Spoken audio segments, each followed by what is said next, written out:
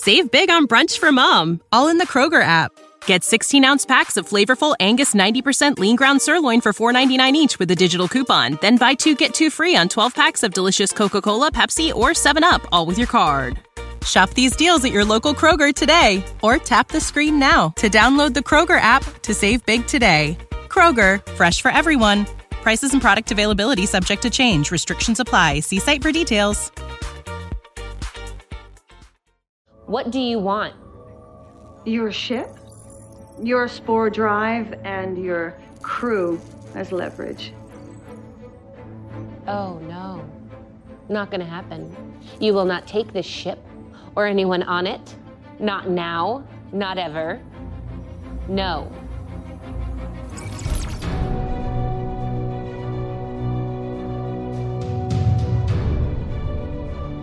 I'm ready to get into this episode and talk about the latest episode of Discovery. I've got my big boy pants on, be captain of this episode, Dan.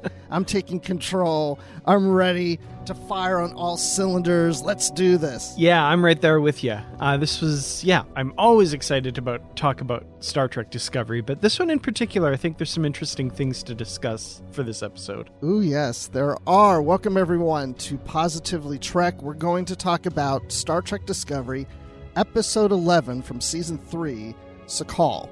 And Dan Gunther's here. I'm Bruce Gibson. Dan, how are you doing today? I'm not too bad. It's we're recording this the day after Christmas, so in Canada where I'm from, Boxing Day it's known as. So, it's actually quiet outside the house right now. There's no like big semi trucks rushing past the house on the big main road that we have nearby. So I have no worries about the sound quality of my audio for once. So I'm really excited about that. Yeah, there's times where we record and you're like, wait, hold on a second. Some truck goes by. Yeah. Yeah, well, hopefully that won't happen. But maybe Santa Claus is running a little late on some gifts and he might be coming by and Jingle Bells will be playing in the background. Oh, there you go. We'll hear the light tapping of tiny hooves on the roof or something like that. Well, then I say that we get into it before Santa shows up. And was Santa good to you this year, Dan, by the way? Santa was pretty good to me this year. Absolutely. I had a wonderful Christmas. A little hard not being able to get together with family and that sort of thing. But Nikki and I had a nice, quiet Christmas here at home. And it was actually really lovely. Our first Christmas as a married couple. So definitely a memorable one. not a typical Christmas in many respects. Yeah, that's a good point. I forgot that. Yeah, this is your first Christmas married together, so that's great. When Christmas Eve arrived, I was so excited. It's Christmas Eve. I got up and my family's there. I'm like, do you guys know what today is? And they're like, yeah, it's Christmas Eve. I'm like, no, it's a new episode of Discovery that I can watch right now. Yeah, we know the priorities. We know what the priorities are for sure. We've got them straight. Yes.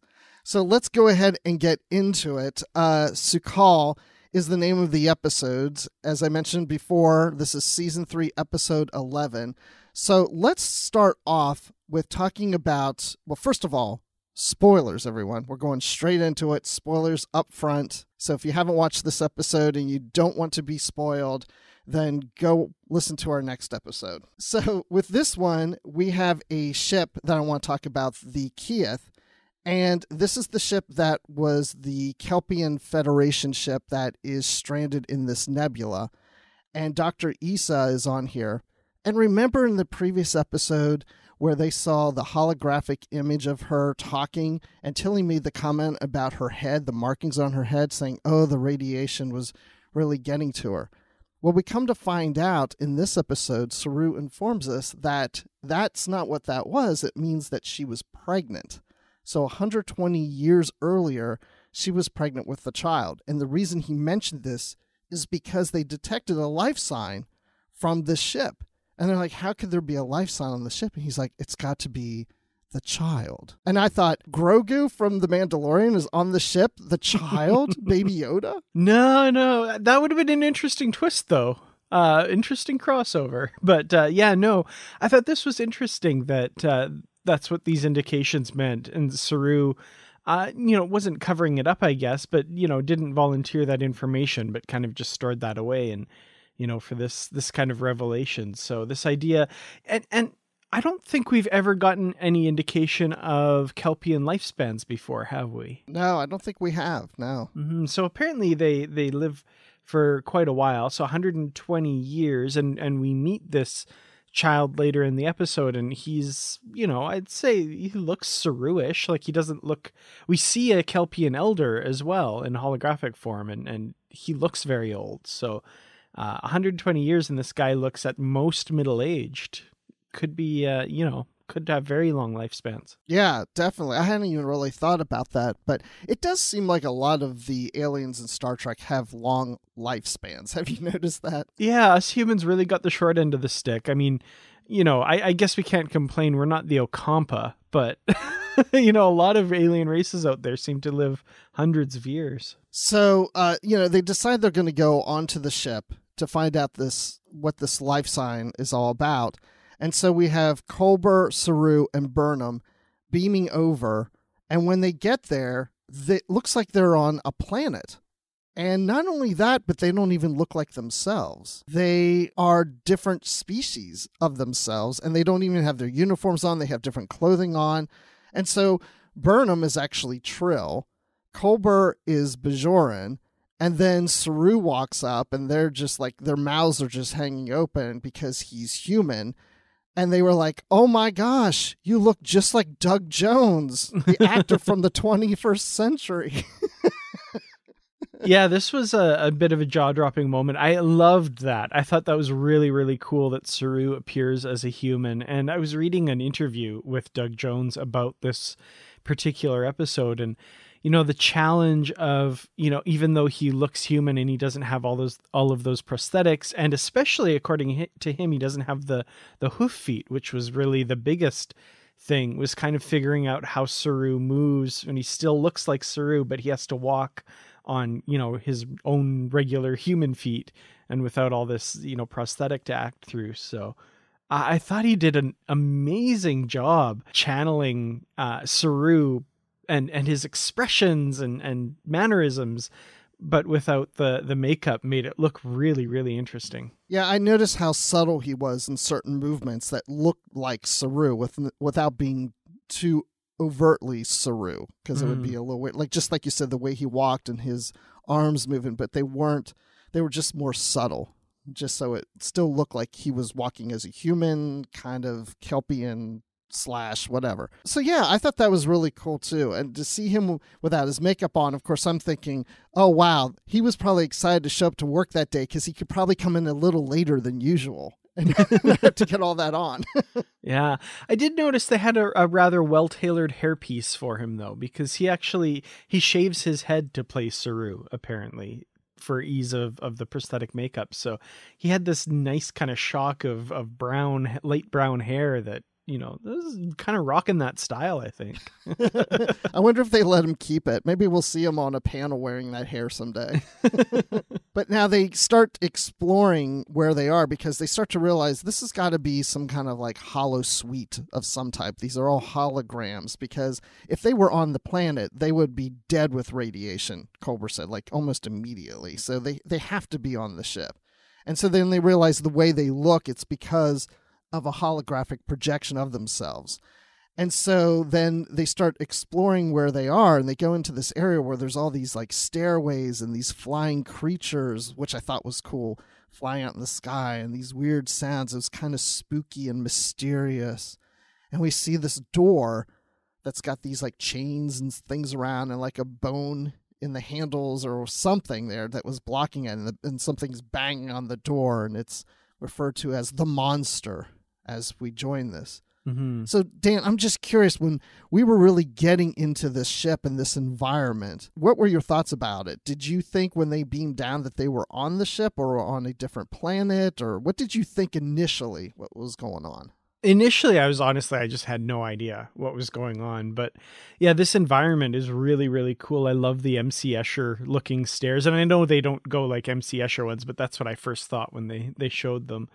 And then to see, yeah, like you said, the Gormaganders all flying around in the sky. It was nice to see them again. I know it's, just the environment and all that stuff, but I would have been okay with maybe Culber or Burnham going like, ooh, cool, Gormaganders, and pointing up at the sky, because that's what I'd be like, wow, this is amazing. Look at all this stuff.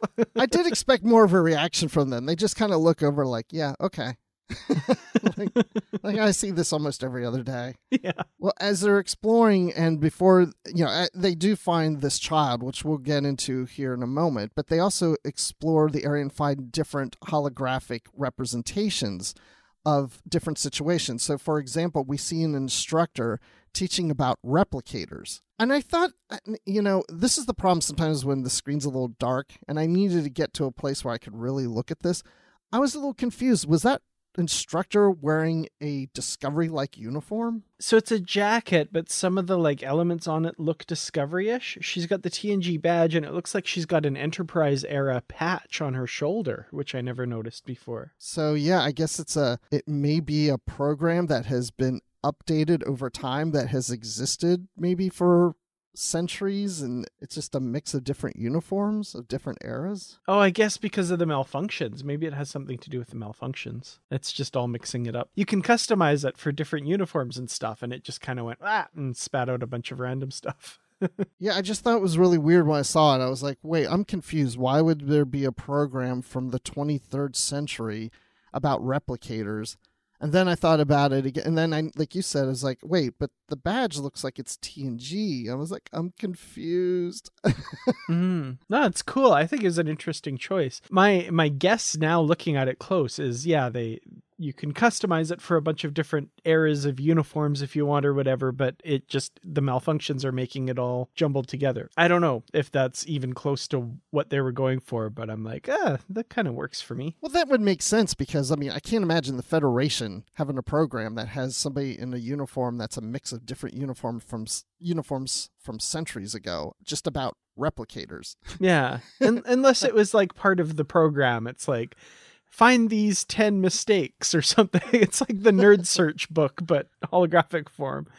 The Enterprise era patch, and I'm pretty sure that's what that is on her shoulder, I think is a really cool addition here. But yeah, that is cool. Unless also maybe the instructor, this holo instructor, was showing how to use a replicator and say, look, I replicated a uniform with different things from different eras. But anyway, there's another scene also I thought was cool, was Kaminar joining the Federation. Mm-hmm. How exciting was that for Saru to see that, but for us too. Again, different uniforms from whatever time period that occurred, but then the Vulcan officer is interacting with Culber and Saru about why they're there. You here to rescue the child. I thought that was a great scene too. Yeah, I really like that scene. So yeah, the uniforms look to be from the era of Admiral Senatal. They have the same badge that he had. So, 100 years, maybe I don't know, but fairly recent-ish.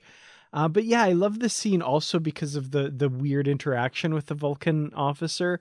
And it was like he was following a dialogue tree in a computer program. If people, know how that works in video games and stuff, like it's an if-then kind of situation. So if they say this, then your response is this, but we're kind of hearing what's going on in the background behind that, like query, expected answers, yes, no, if yes, then, blah, blah, blah. I thought that was really cool. And does the child have a name? And it's like, like you can't even answer if the child has a name. I'm like, it's Grogu, people. I've been hearing about this for months. The child is... No, wait, I'm sorry. That's Star Wars, The Mandalorian. I'm just used to the child being Grogu now. But now we've got Su'Kal. That's the child here in Discovery. And this hollow environment was created by his mother shortly before she died to help protect him. And so the ship and this hollow program are protecting him from all the radiation that's going on in this nebula. And I think there's some radiation still coming in, but it's just, it's a very small amount that he's able to live through it. But we find out a little later, and I'm kind of jumping all over the place, but he's kind of adapted to it.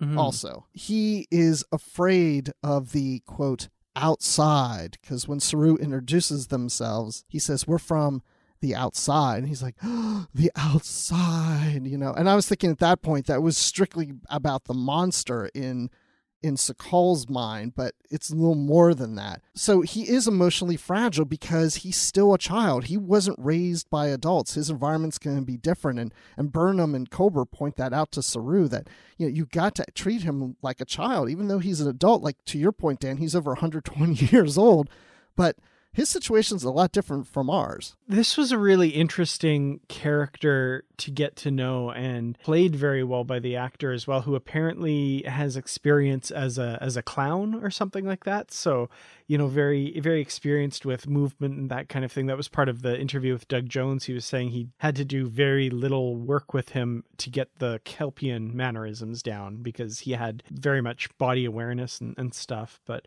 yeah, very interesting character, and I loved his performance. I think his interaction with Burnham especially was one of my absolute favorite things about the episode. But yeah, very afraid of the outside. The one thing I noted, and there were some episode titles released a while ago.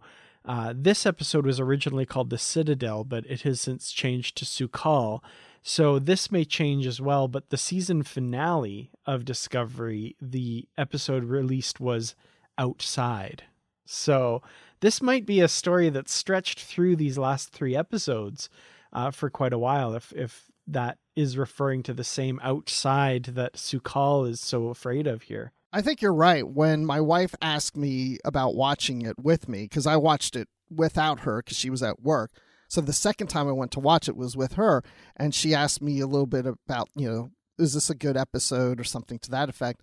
And I said, well, just so you know, it's not going to be this ending to an episode. To me, it felt like a part 1 of 3. Like we're leading up. This is really the setup that's leading up to the conclusion of the season, the finale. And it really does feel like a part 1 to this because there's a lot of open-ended things by the time we get to the end of this episode. Going back to what you were saying about Burnham and her interaction with him, I love how she realizes that he's scared and he's only used to a hollow environment, that he asks about who she is, and she introduces herself as being a hollow, that she is a program, and she's going to teach the dynamics of social interaction, which, in her younger years, she wasn't the best at social interaction. Yeah, like I said, I really enjoyed this scene. I thought Sonequa Martin Green did a great job in this as well, and it's a side of Burnham that is really fun to see.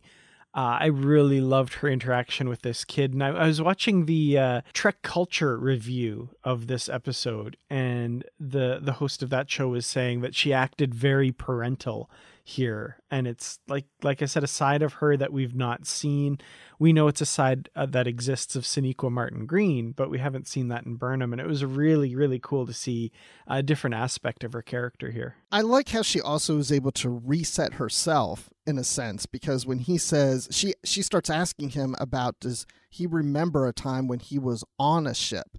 Do you remember a time before this? And he gets really scared and he says, reset parameters. And without a hitch, she just automatically realizes, oh, yeah, I need to act different. And then she acts like, hi, it's my first time talking to you again. And it's reset. But then when she starts asking him about exits and she wants to know how to reset all parameters, that's when he really starts to freak out and run away. Mm-hmm. But I feel like she's on that delicate balance with him of trying to get through to him, like, yeah, a parent to a child or a teacher to a child. And how do you get him to understand without him getting too scared? Because you don't necessarily know what his triggers are, because he's in a very unique situation. Yeah, it was a really fun back and forth scene. And, I don't know what Burnham could have done differently, because she's desperately trying to figure out some information that's going to help them and help rescue this person. But, like you said, you don't know what's going to trigger him. And of course, he is triggered and runs away. I also liked earlier when she was dealing with, quote, the monster, and she's running away from him and stuff. But she was standing her ground. Like, she, of course, she's probably scared.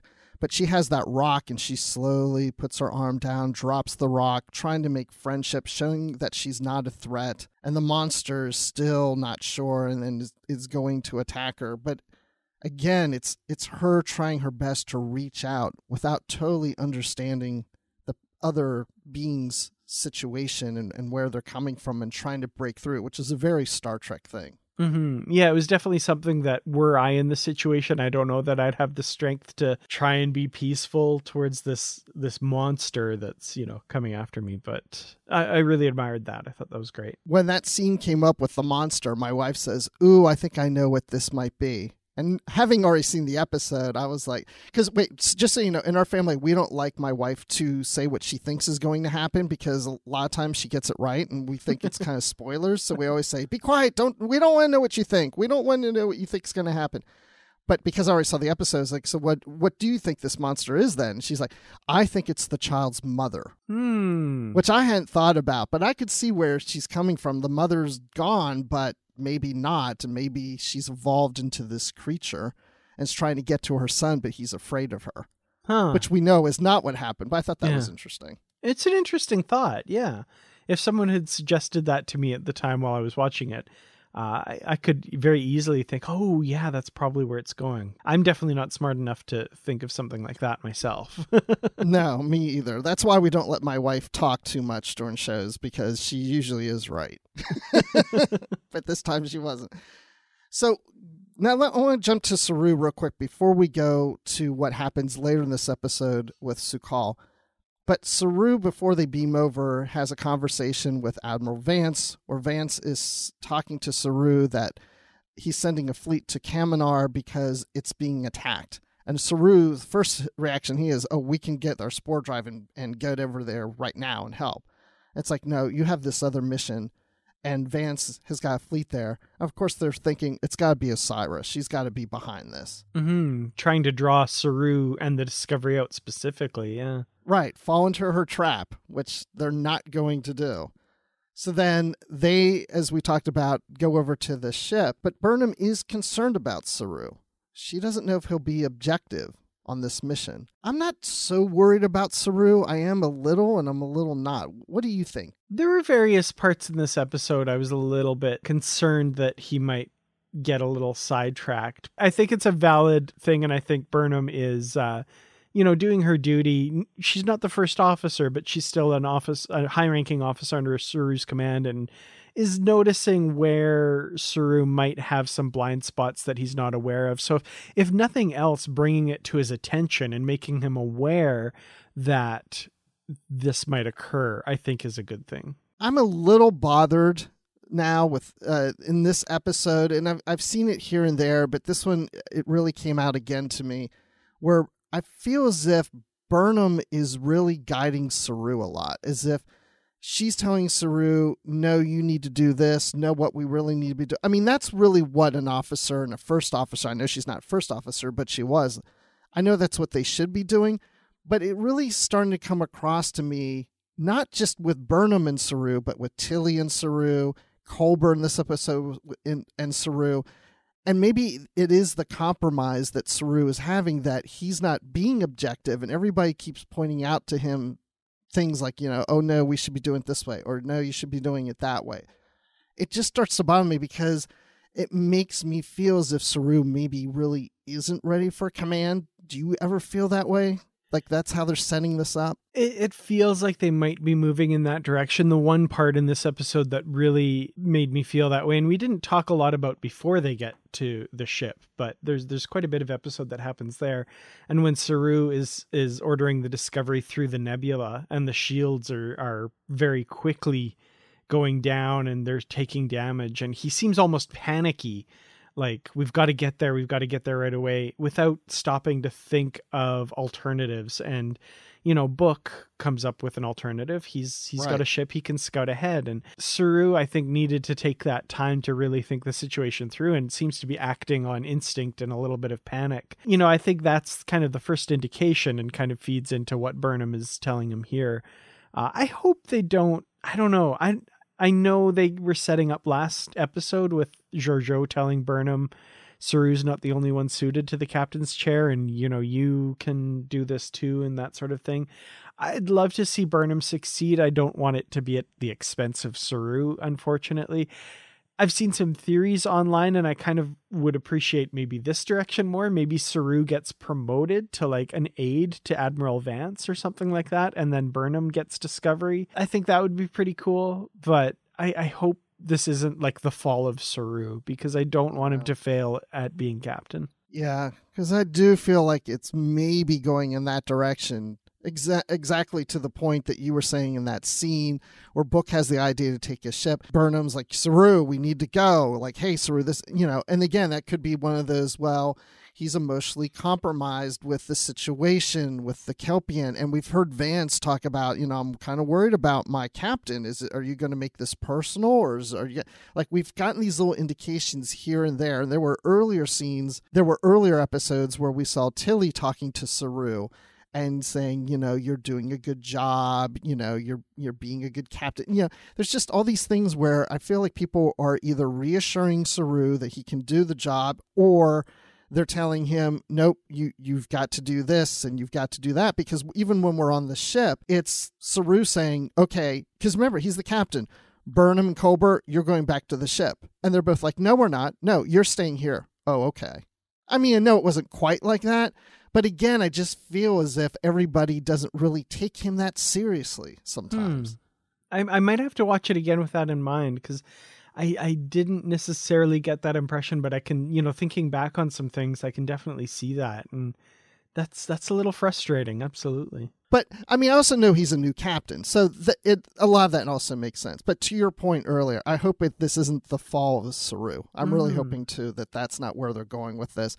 That we get whatever happens at the end of all this, that we're happy with how they handle Saru. That being said, he does come upon a hologram of an elder, who is the type of person that the elders on Kaminar that would sit around the fire and read stories or tell stories to preserve the Kaminar history, which I thought was also a great moment with Saru, because he's enjoying this moment because a lot of the elders didn't live this long when he was there on Kaminar. Yeah, I thought that was a really kind of sobering thought when he said that. I was like, oh yeah, they would have been culled.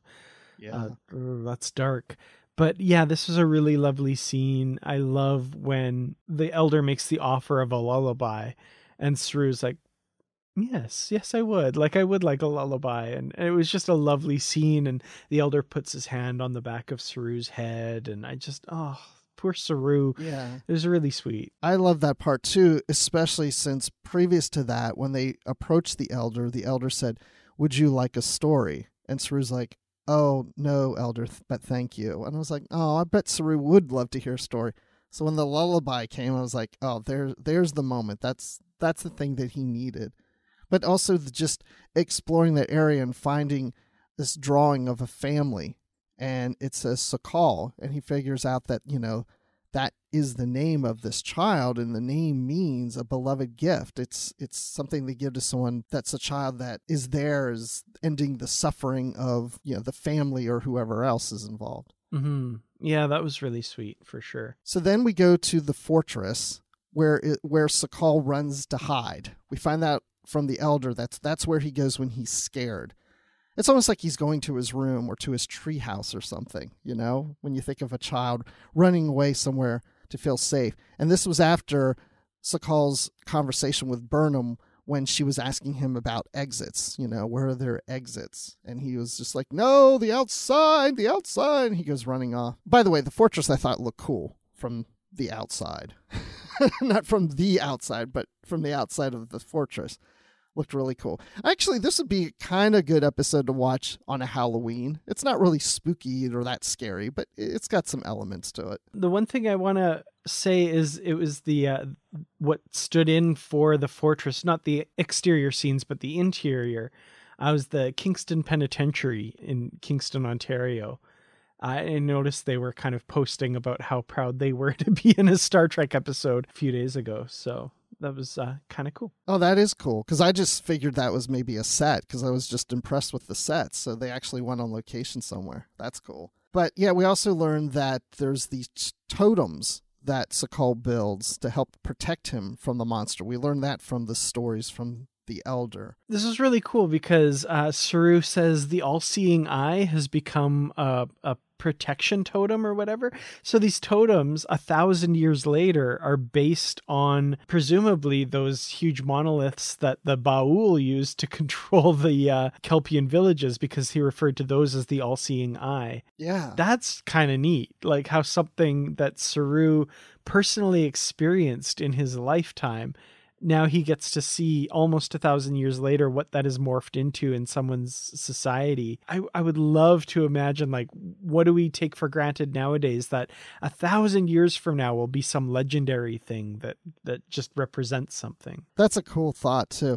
And it reminds me also when they were talking to the Elder that he doesn't just tell stories about the Kelpian, but the Ba'ul. Now I'm starting to wonder, is this creature, this monster, it's from the stories of a sea creature or whatever. Is this possibly also could be a Ba'ul creature?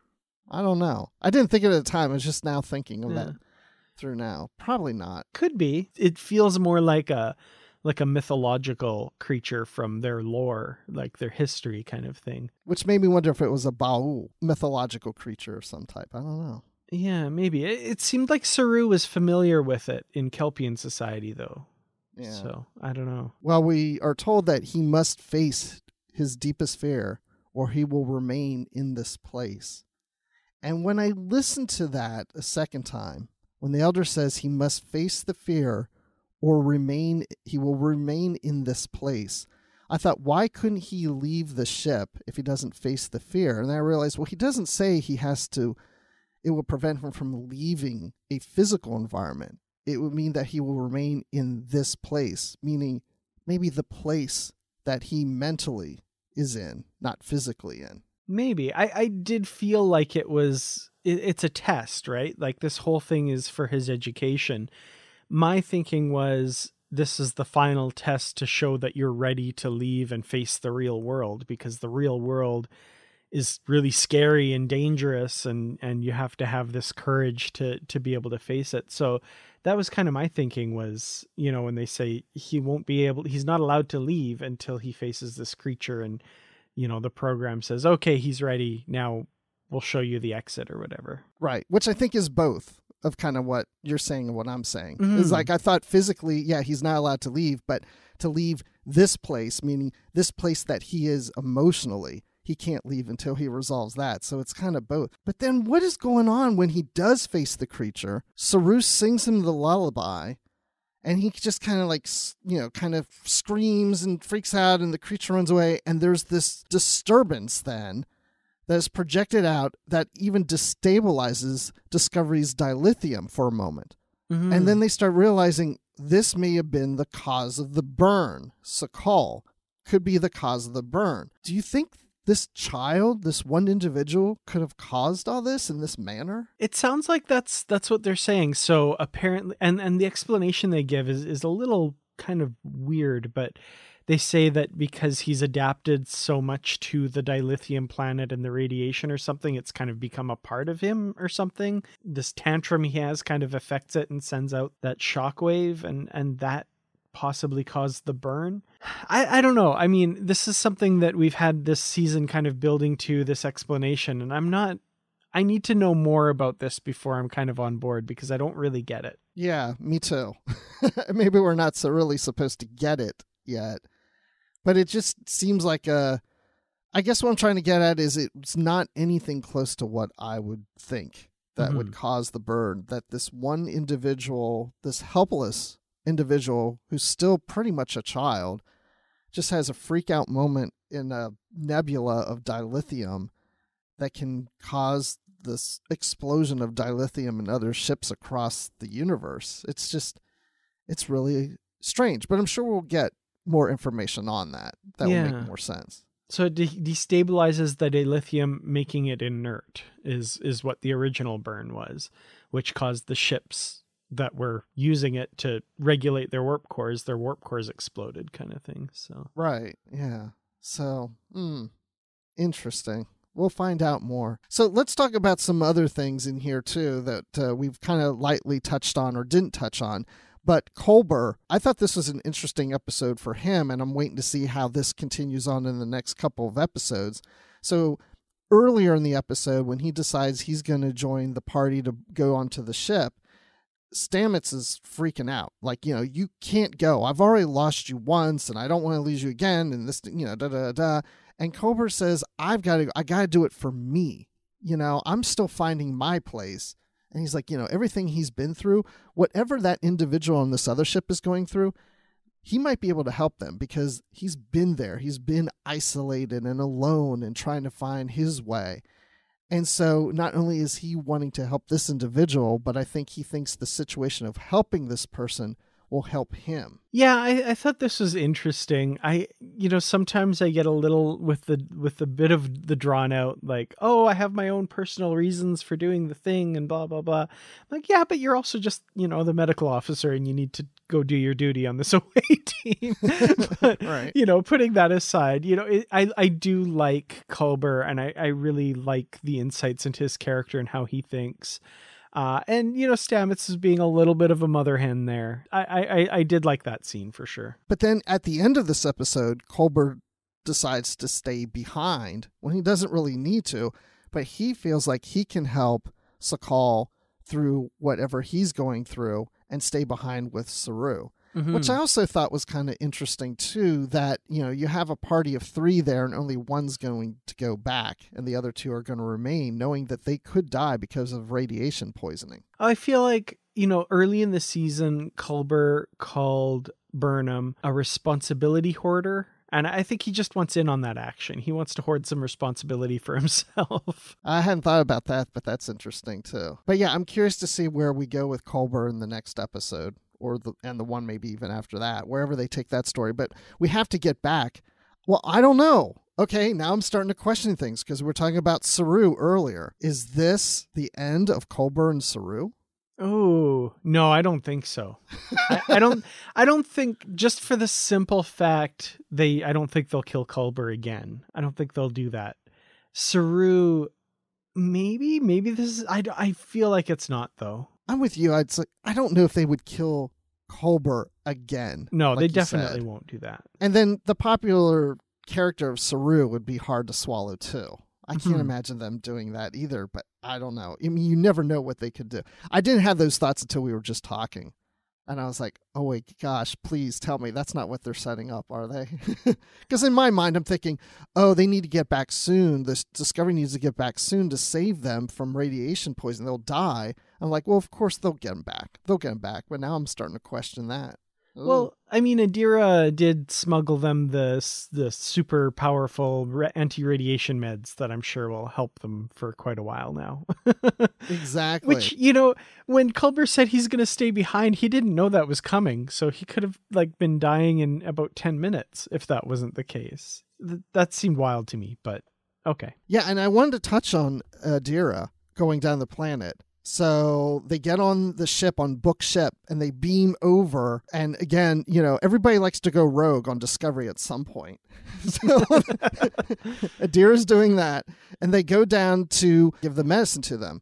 And of course, we don't see what happens after they beam over. Of course, that's going to come into play later. But then we see how Adira is dealing with the absence of Gray. And now Gray appears and Gray says, hey, I just needed time. This is an unusual situation for me. And, I'm sorry, but, I don't know how to be in this environment. Like you, Adira, are physically around people and I'm still dealing with how I can't interact and I can't be in here and I feel stuck and I'm trying to figure things out. And Adira just seems to be like, yeah, okay, I get it.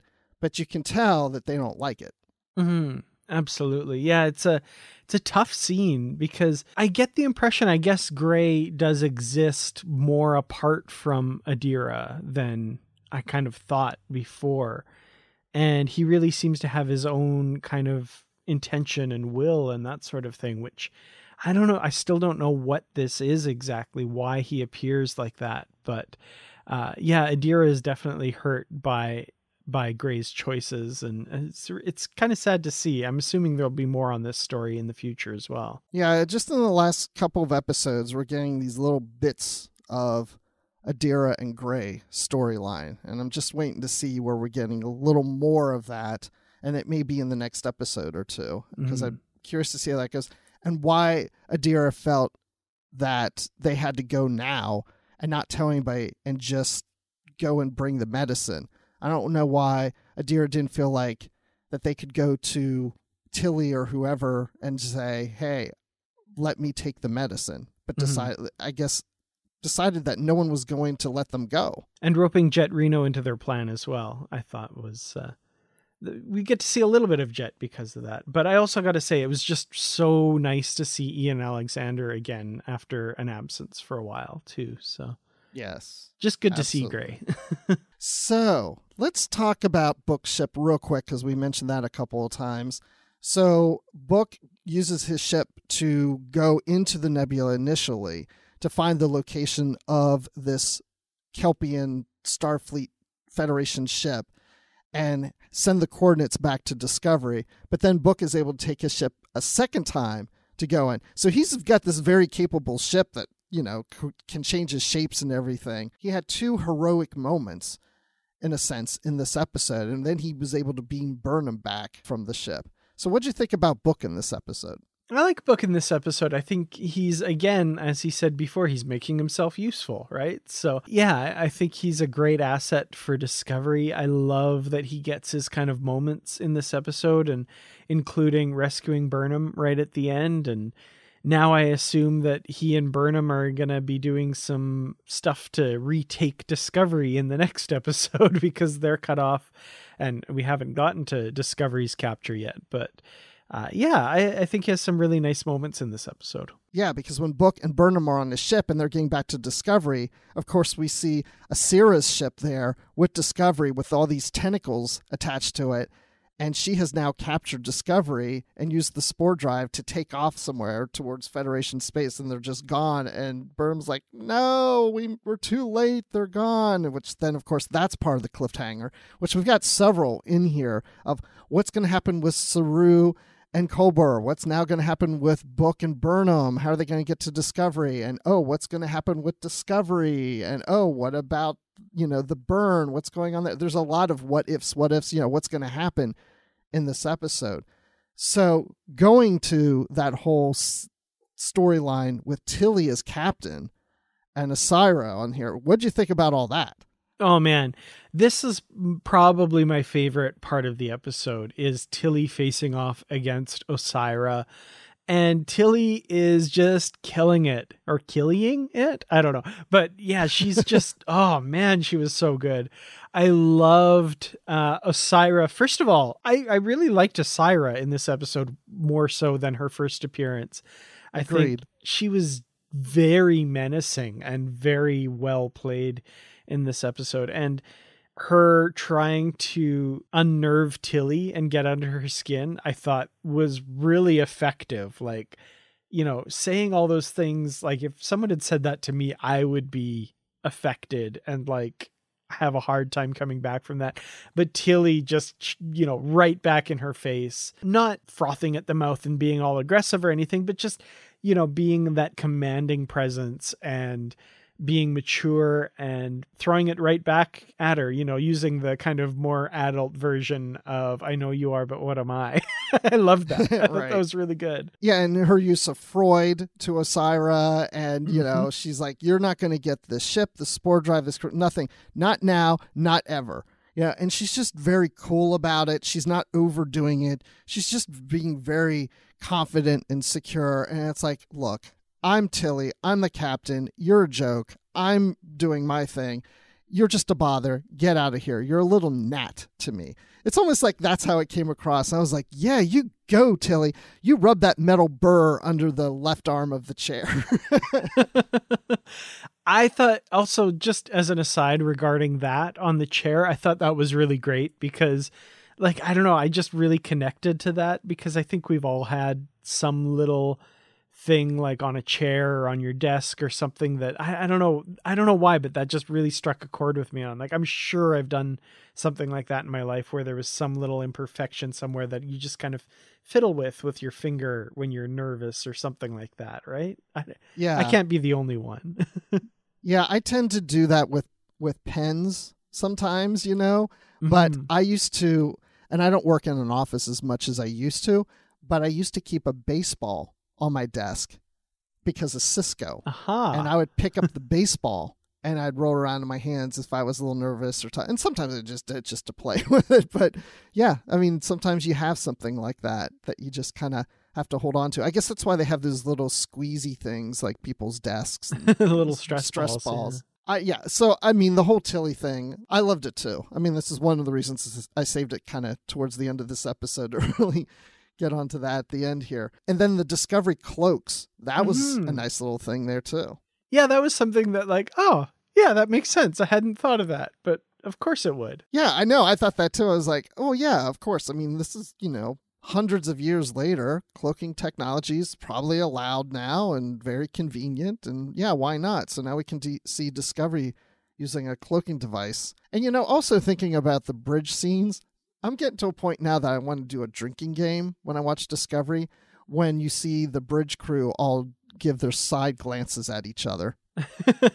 Yeah, that's true. They do a lot of that. I'm assuming you're referring to when Tilly says she'll destroy Discovery, she'll set the auto-destruct. Yes. I thought that was an interesting scene because, of course, as we know, Discovery won't allow herself to be blown up because of the sphere data. So it's a bit of an empty threat.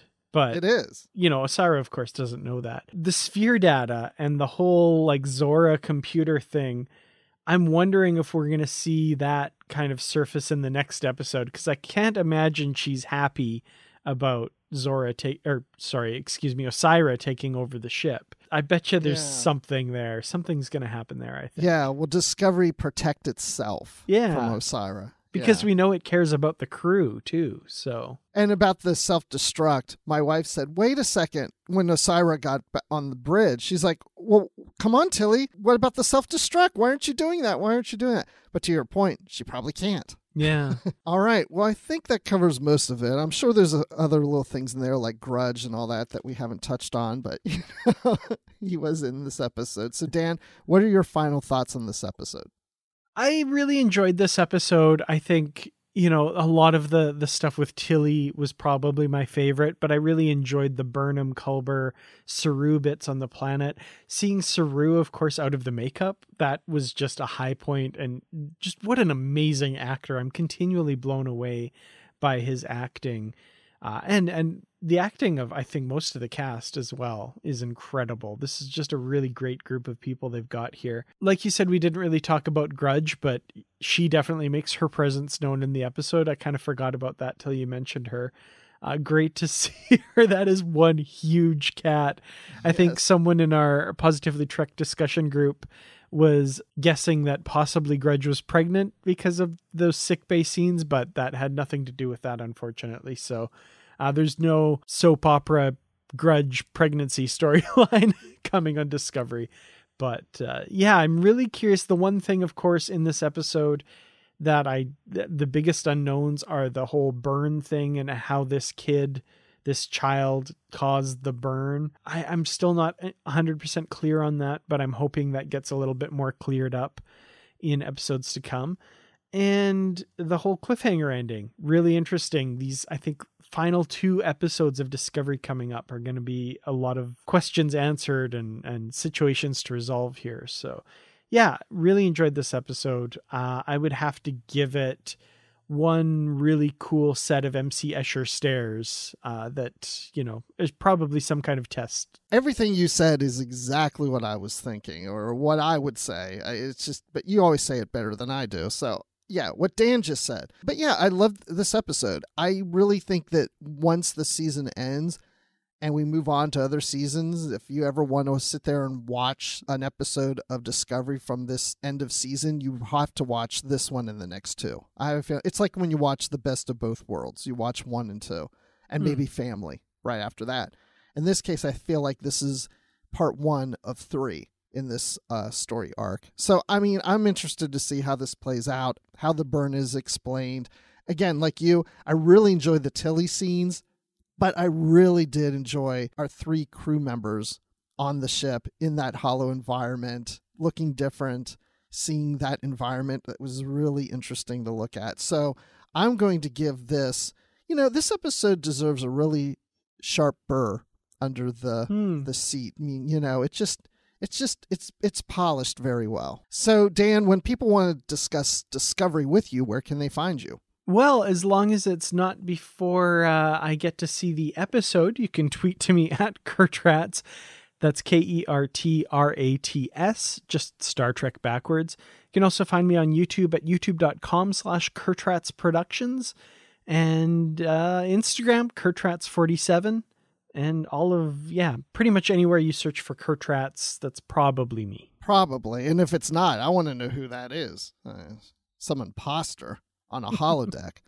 And you can find me on Twitter at Admiral_Rex, and you can find me on Instagram at Admiral Rex.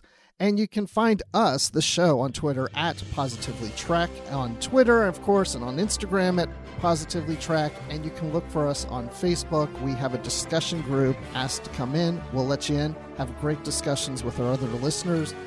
And, of course, you can also send us an email at positivelytrek@gmail.com. So thanks, everyone, for listening. And until next time, live long and prosper and stay positive.